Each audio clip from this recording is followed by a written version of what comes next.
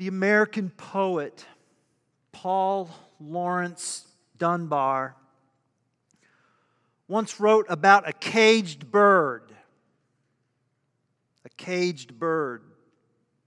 It was a bird that looked out through the bars of the cage, saw the beauty of nature, rivers, sunny skies, sloping grasslands. It looked out.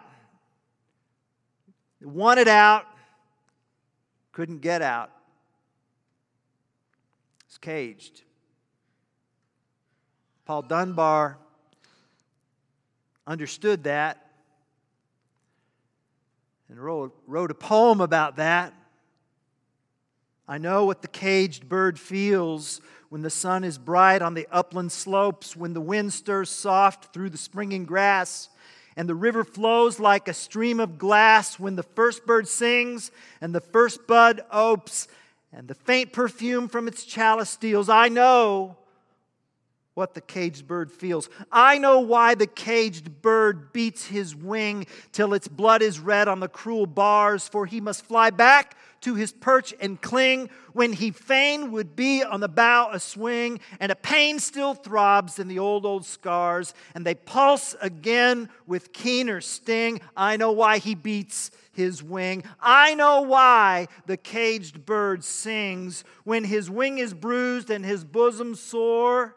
When he beats his bars and he would be free, it is not a carol of joy or glee, but a prayer he sends from his heart's deep core, but a plea that upward to heaven he flings. I know why the caged bird sings.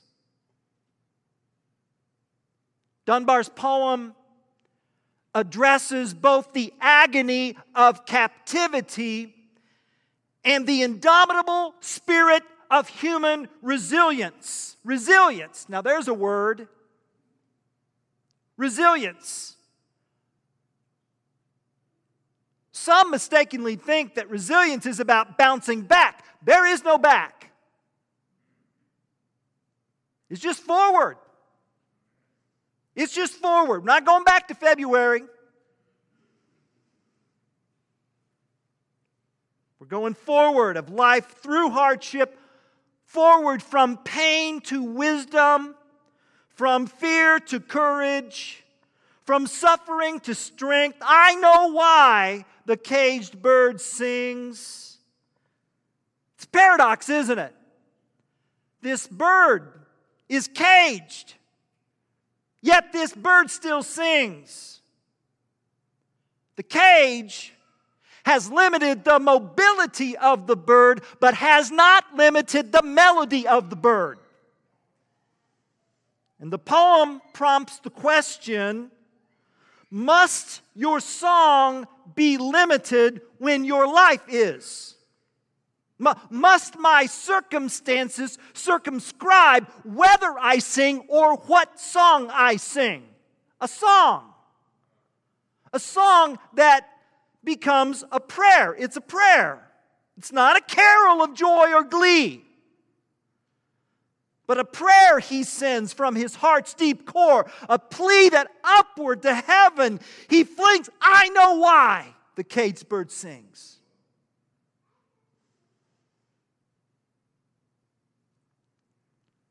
I wonder if Mr. Dunbar read the book of Job.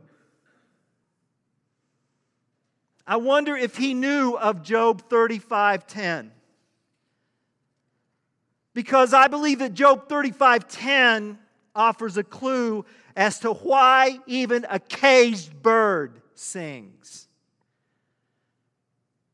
Job 35:10 offers an answer as to how genuine praise, authentic praise, lodged in our hearts can make its way out of our lips. Job 35:10 is about how to live out faith in caged times. Is anybody here feeling caged?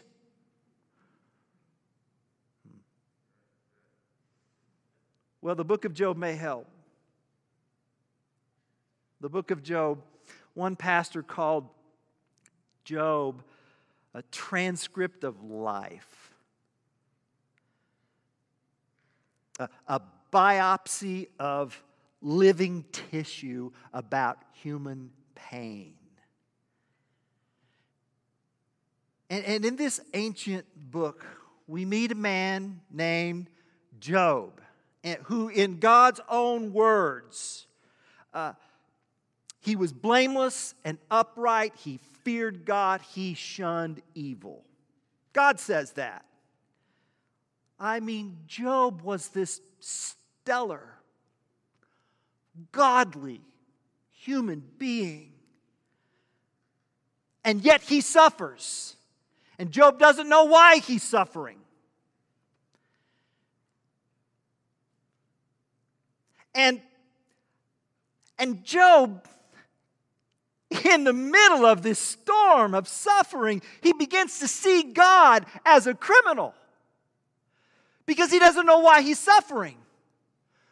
And he's crying out to God. And as the lyrics of this poetic book, and this is what we're reading, Hebrew high poetry, Job subpoenas God to appear before him in court. Now think about that for a minute.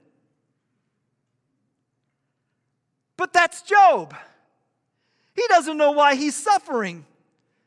And to Job, God has broken his own law. You know, good things come to the godly and bad things come to the ungodly. God, this is not right. And so Job wants answers. Job subpoenas God. And yet Job doesn't hear from God. To Job, God is in contempt of court. And Job says, well, I'll go to where you are. Job 23:3. Oh, that I knew where I might find him, that I might come even to his seat. But Job can't even go there because he doesn't know where. He doesn't know where God is. Job 23:8-9. Behold, I go forward, he's not there. And backward, I don't perceive him. On the left hand, when he's working, I don't behold him. He turns to the right hand, I don't see him. Forward, backward, right, left. Job can't find God. Job wants to know. Job sees God as a criminal in contempt. But Job has friends. Eliphaz, Bildad, and Zophar. And they don't quite see God the way Job sees God. They are called by some Bible teachers Job's comforters. And if anybody ever calls you one of Job's comforters, it's not a compliment. It's not. No. And Job's comforters are why we're going to enter our next teaching series next week called Weep With Me. It's a series about empathy and sympathy and listening and risking entering into someone else's pain and suffering, even if you've not experienced that, and acknowledging it and being the presence of Jesus. Yeah, weep with me how lament opens the door to racial reconciliation. That's where we're going over the next month. It'll be a time of equipping and training our hearts to be the life and love of Jesus, to be the anti-Job's comforters. Yeah. Because that's the default. The default is Job's comforters. That's the default. I don't need training for that. See? They didn't see God as a criminal. No, to them, God doesn't act, God reacts. God rewards you if you are right and punishes you if you do wrong. So it's like, Job, what did you do wrong? What did you do wrong? Obviously, this wouldn't have happened to you if you had been living godly, I mean, the outcome of your life leads us to believe that you did something wrong. What did you do that was wrong? And to them, they don't see God as a criminal. They see God as a prisoner in a caged, transactional, moral, religious program. They have put God in the cage of constraints, but God will not be bound by the boundaries of my mind. He's free. He is powerful. He is loving. He is mysterious. He is like the wind. Job 38 teaches us about the God of the wind, the God of the whirlwind, the God of the storm, God as He truly is. Anybody out last week when the squall line hit? Remember that Monday? My goodness. Gooey and muggy all throughout the day, and then right around 5 o'clock. Oh my goodness, this fierce and untamed wall of wind came our way. And I was at home when it happened, and I was out on the porch when it was coming, and I stepped out and I was looking. This is amazing. The trees were swaying back and forth. This is amazing. Sarah's inside going, have you lost your mind? Get inside. What is the deal? Oh, sweetheart, this is an Oklahoma breeze. It's kite weather. Come on, it's okay. And fierce and untamed. And we didn't get the worst of it. You know that. Our farmers know that. My goodness. A lot of fields were flattened last week by this untamed, wild wind. Well, this is our God, the divine derecho.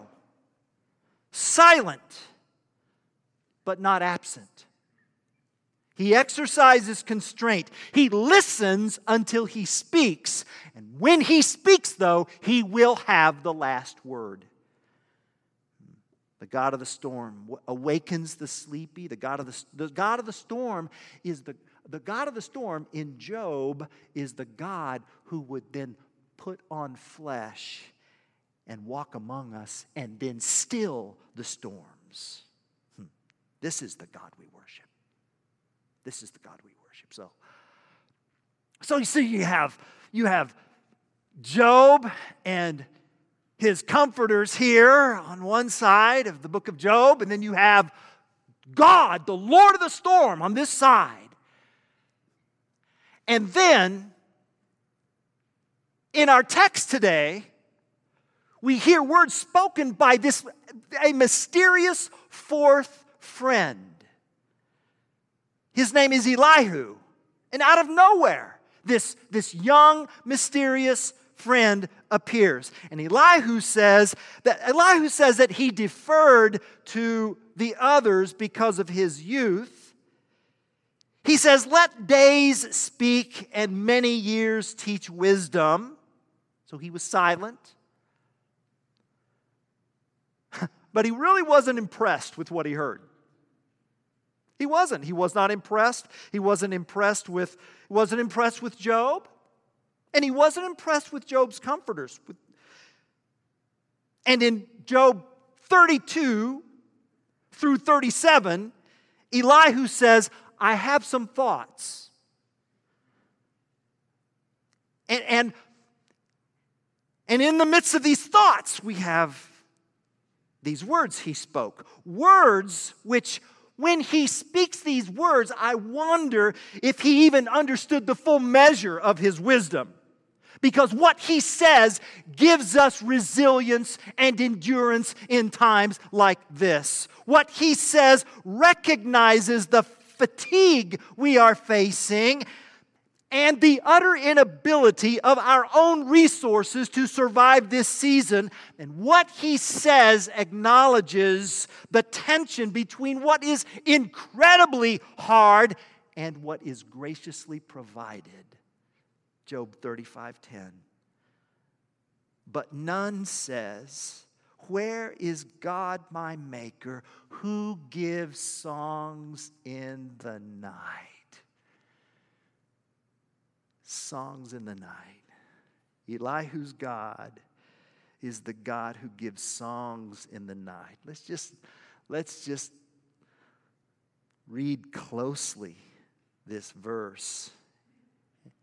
And when we do, we'll learn some lessons. The first is this: night seasons are a reality. Night seasons are a reality. It doesn't matter how righteous you are. It doesn't matter how long you've been a believer. It doesn't matter if you're ordained. It doesn't matter if you're pastor of church. It doesn't matter. It doesn't matter how connected you are to a church family. If you live long enough, you will understand that night seasons are a reality. And Job was living through a night season, a mysterious dark night season, a night season of grief, a night season of sorrow, a night season of death, a night season of disease, a night season of poverty, a night season of confusion, a night season of disappointment. And for Job, it was a night season he did not deserve. And more than that, it was a night season he just didn't understand. Job 7:20, why have you made me your mark? Why have I become a burden to you? You can handle the suffering better if it makes sense. At least it feels that way, doesn't it? And Job cries out, I have been going to church too much to deserve this. I've been tithing too much. I've been mentoring too much. I've been serving too much. I've been reading my Bible too much to deserve this. Job was in a night season. Our nation is in a night season right now. Everything we thought was reliable has been snatched from under our feet. We're like Sinbad, who's anchored to what he thought was an island.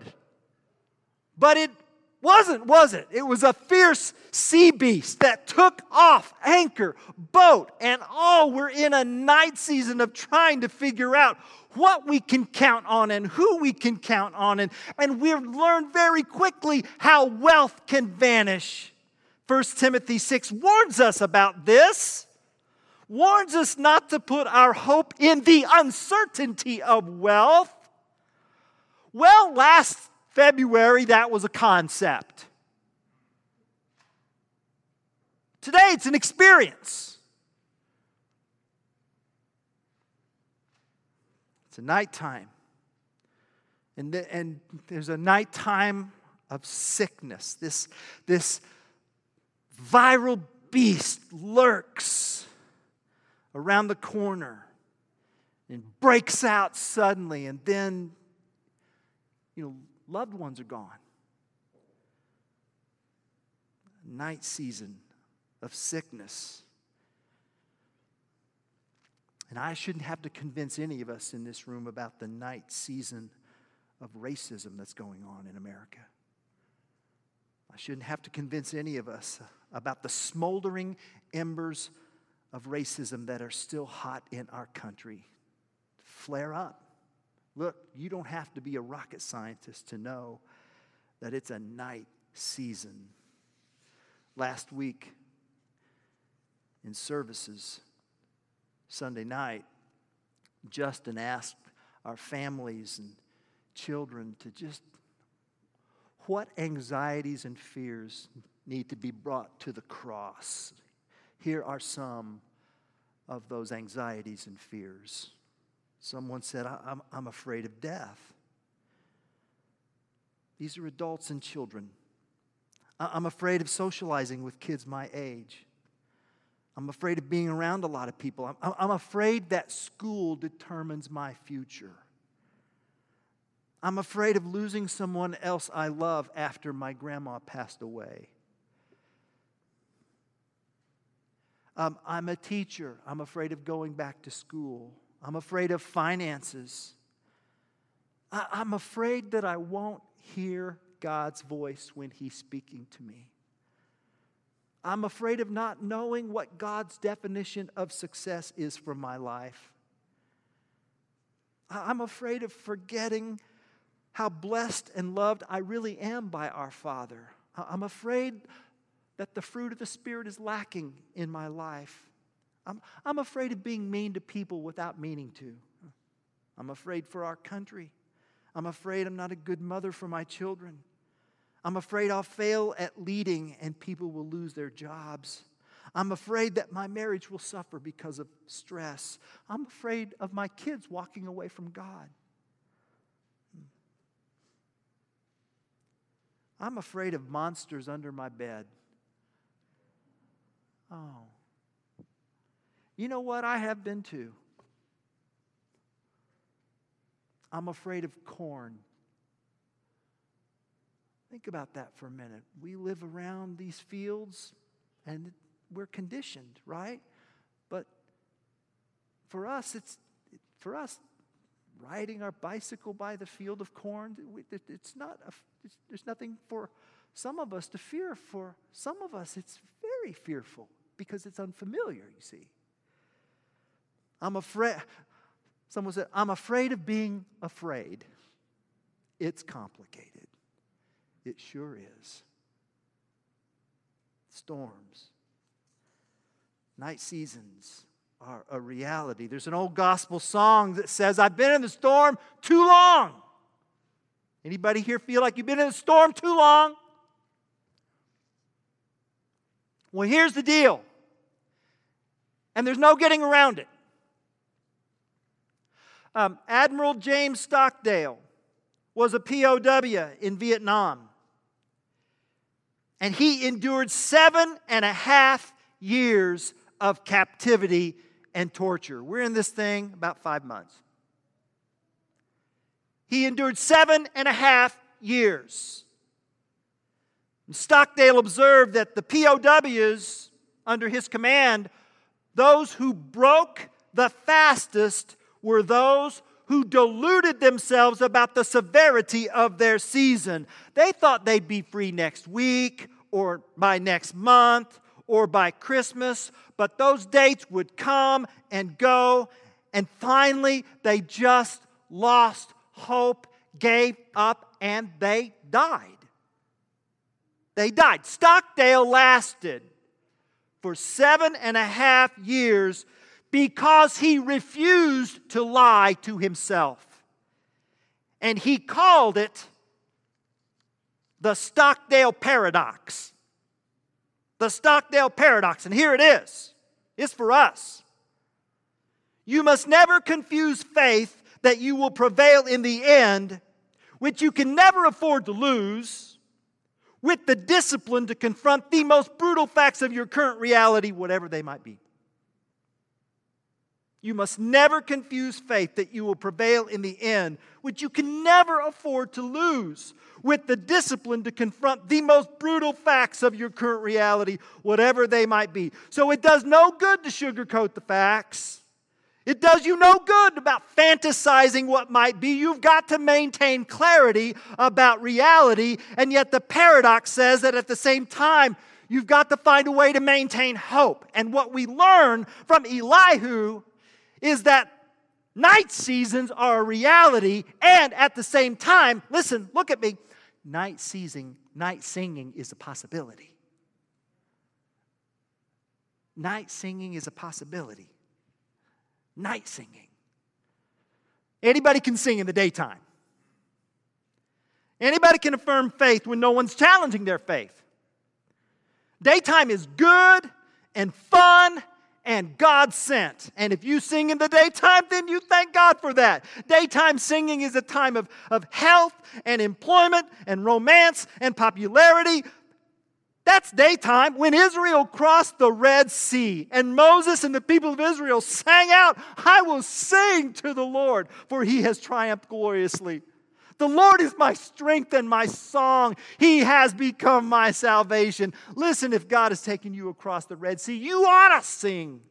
It's daytime. When God parts your Red Sea, you ought to give him praise. But Elihu's talking about night singing. Singing that doesn't make sense. Singing that resonates with Hebrews chapter 11, verses 35 through 38. Got to keep reading through Hebrews to get to night singing. night singing. Some were tortured, refusing to accept release so that they might rise again to a better life. Others suffered mocking and flogging and even chains and imprisonment. They were stoned. They were sawn in two. They were killed with the sword. They went about in the skins of sheep and goat, destitute, afflicted, mistreated. The world was not worthy of them. They wandered about in deserts and mountains and in dens and caves. Now that's night singing. To believe God when every reason suggests otherwise. That's night singing. That's night singing. Habakkuk was a night singer. Now I've quoted you the verse about even though the olive tree doesn't bear fruit and there's no flocks in the barn and crops in the field, still I will rejoice in the Lord. That's Habakkuk 3:17 and 18. But you got to go back. You got to go back to a deep night song. It's Habakkuk 3:16. Though my body trembles, my lips quiver, and rottenness enters my bones, and my legs tremble, yet I will quietly wait for the day of trouble to come upon the people who invade us. That's a night song. Job 35:10 says, night seasons are a reality. And then it says night singing is a possibility. Some of you are saying, I don't have that kind of song. I was hoping you would say that. Because this third lesson is that night singing is not the effort of humanity. Night seasons are a reality. Night singing a possibility. And night songs are not the effort of humanity. But none says, where is God my maker, who gives songs in the night? Night songs aren't something you can muster up. And there's seasons that no matter how hard you try, you cannot squeeze out faith. The tube is empty. I got nothing. Nothing. God, I'm out of prayers, out of faith, out of songs. So Russell Crowe played James Braddock, a boxer, in the movie Cinderella Man. And it's in the depth of the Depression. And James Braddock is there at the dinner table with his family. I mean, they had so much, and then the Depression hit, and now they're like they're in a basement flat, and it's just not what they had. And they're getting ready to pray over a piece of bologna. And he finally says, I got nothing. I'm all prayed out. I'm all prayed out.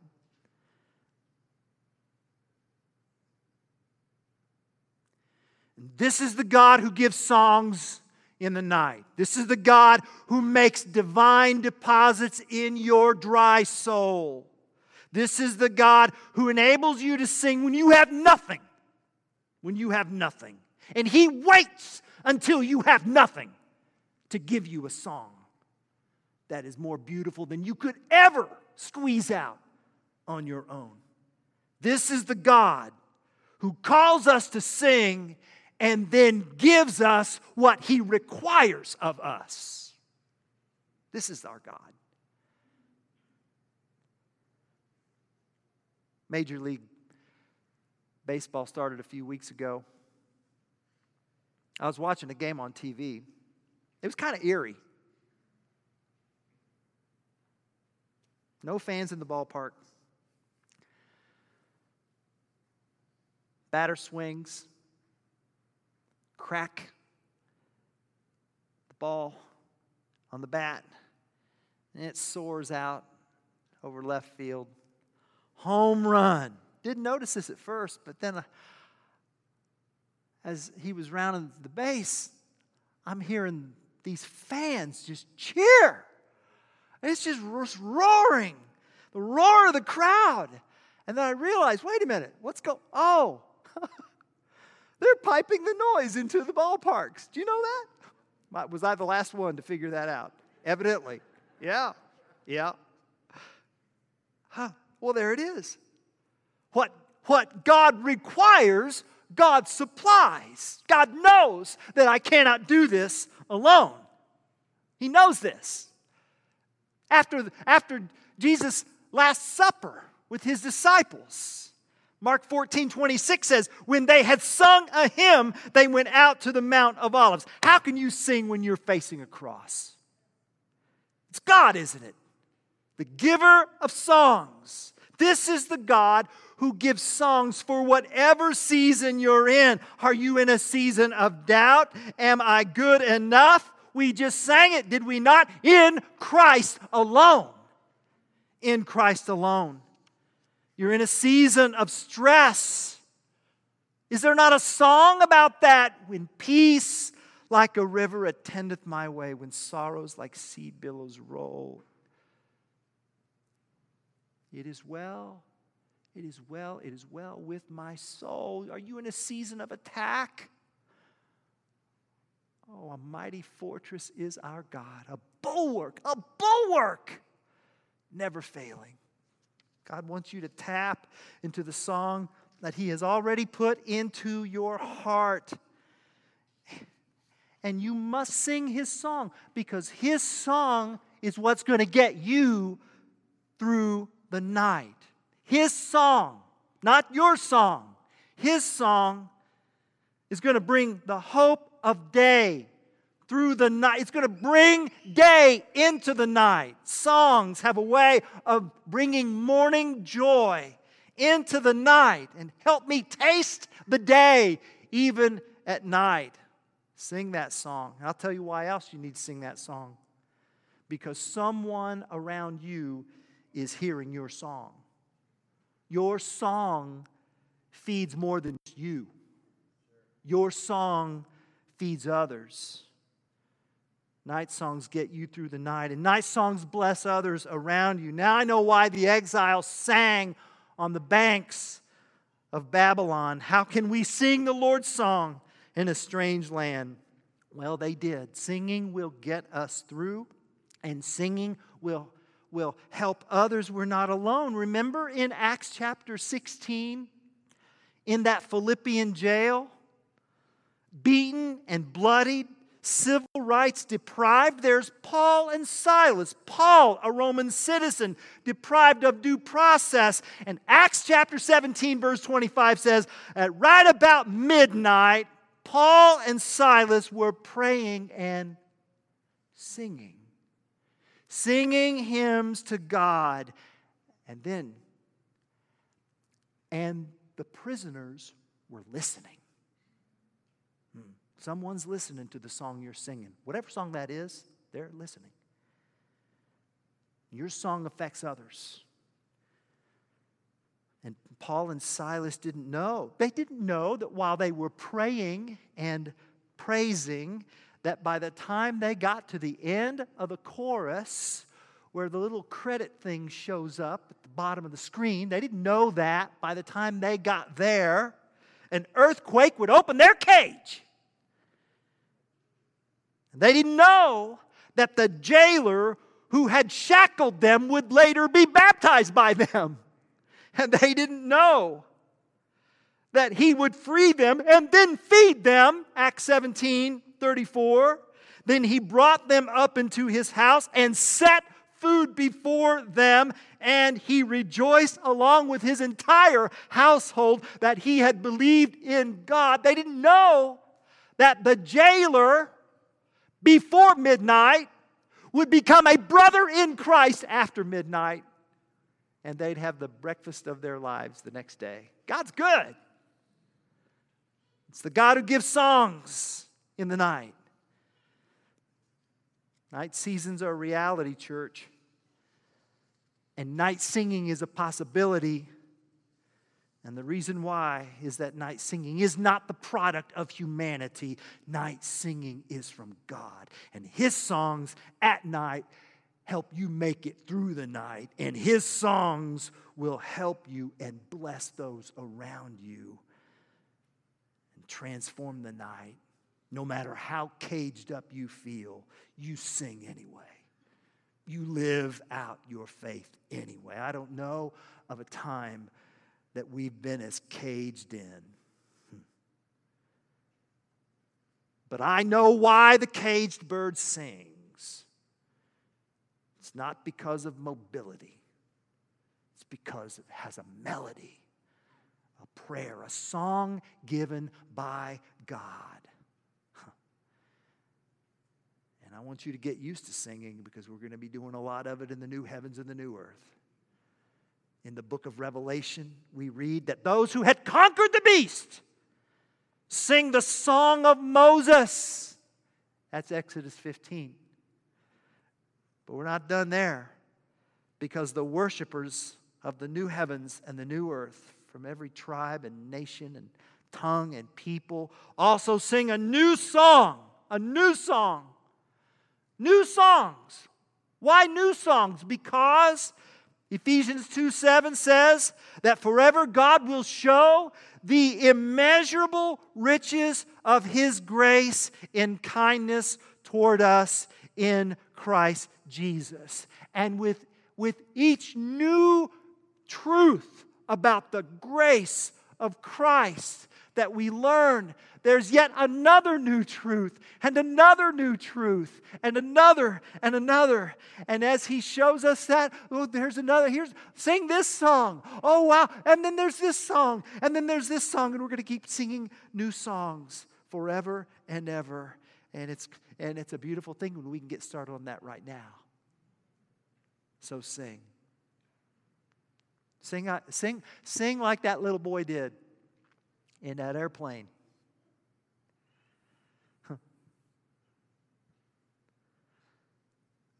An older man was quite nervous when he took his first airplane flight. He made it through takeoff, started to relax, but then turbulence hit. And that man was afraid the plane would go down, and that airplane cabin started making him feel caged in. And just as he was about to panic, he looked over the aisle. He saw a little boy calmly sitting and singing. Singing. He said, How are you staying so calm? That little boy said, "Oh, my father is the pilot of the plane. He knows that I'm on board."